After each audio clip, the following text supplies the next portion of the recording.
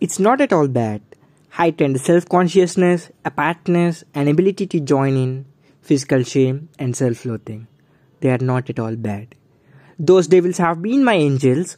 Without them, I would never have disappeared into language, literature, the mind, laughter, and all the mad intensities that made and unmade me.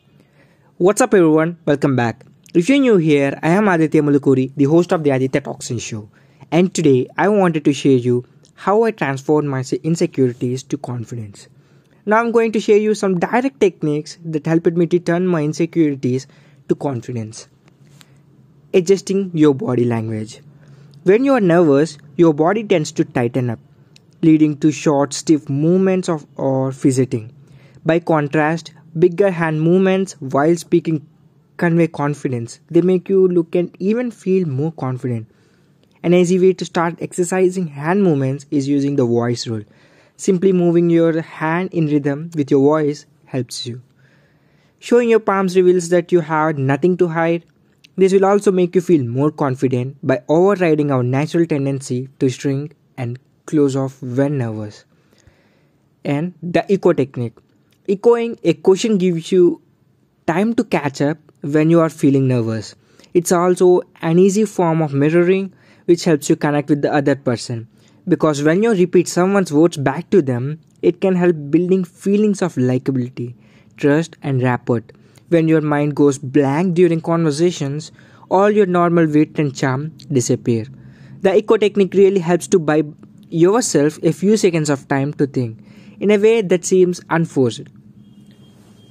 Learning to laugh at yourself. This is the first step of overcoming your fear of being judged by others.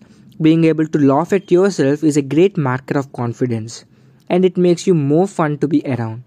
You can start practicing laughing at yourself by sharing embarrassing stories from your distant past. You still get into practice, but without highlighting any flaws you may have in the present. Revealing your insecurities with a smile helps you a lot. If you are in a situation where you can't stop thinking about how nervous you are, that you cannot perform or connect, it can be better to share how you are feeling with a smile rather than try to hide it. This can even make you more likable and make other people more comfortable with their own nervousness. Revealing your insecurities with a smile can also help you overcome your fear of being judged because it emphasizes the idea that you are not ashamed of who you are. Gradual exposure therapy is one of the biggest techniques I think I will use even now. Take the situation you want to stop feeling nervous in. Find a low-stake way to mimic it. Get some repetitions in. Social courage is a muscle that is transformed. So if you push your comfort zone even in one area, it will bleed out in all others. Now, how to soften the blow of rejection?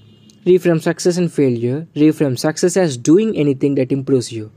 So even when you're rejected, as long as you reflect on what went wrong and how can you do better when you are in that situation again and again. That's a win.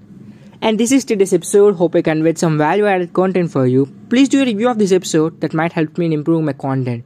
Thank you for listening. I am Aditya Mulukuri, the host of the Aditya Toxin Show. Signing off. Peace.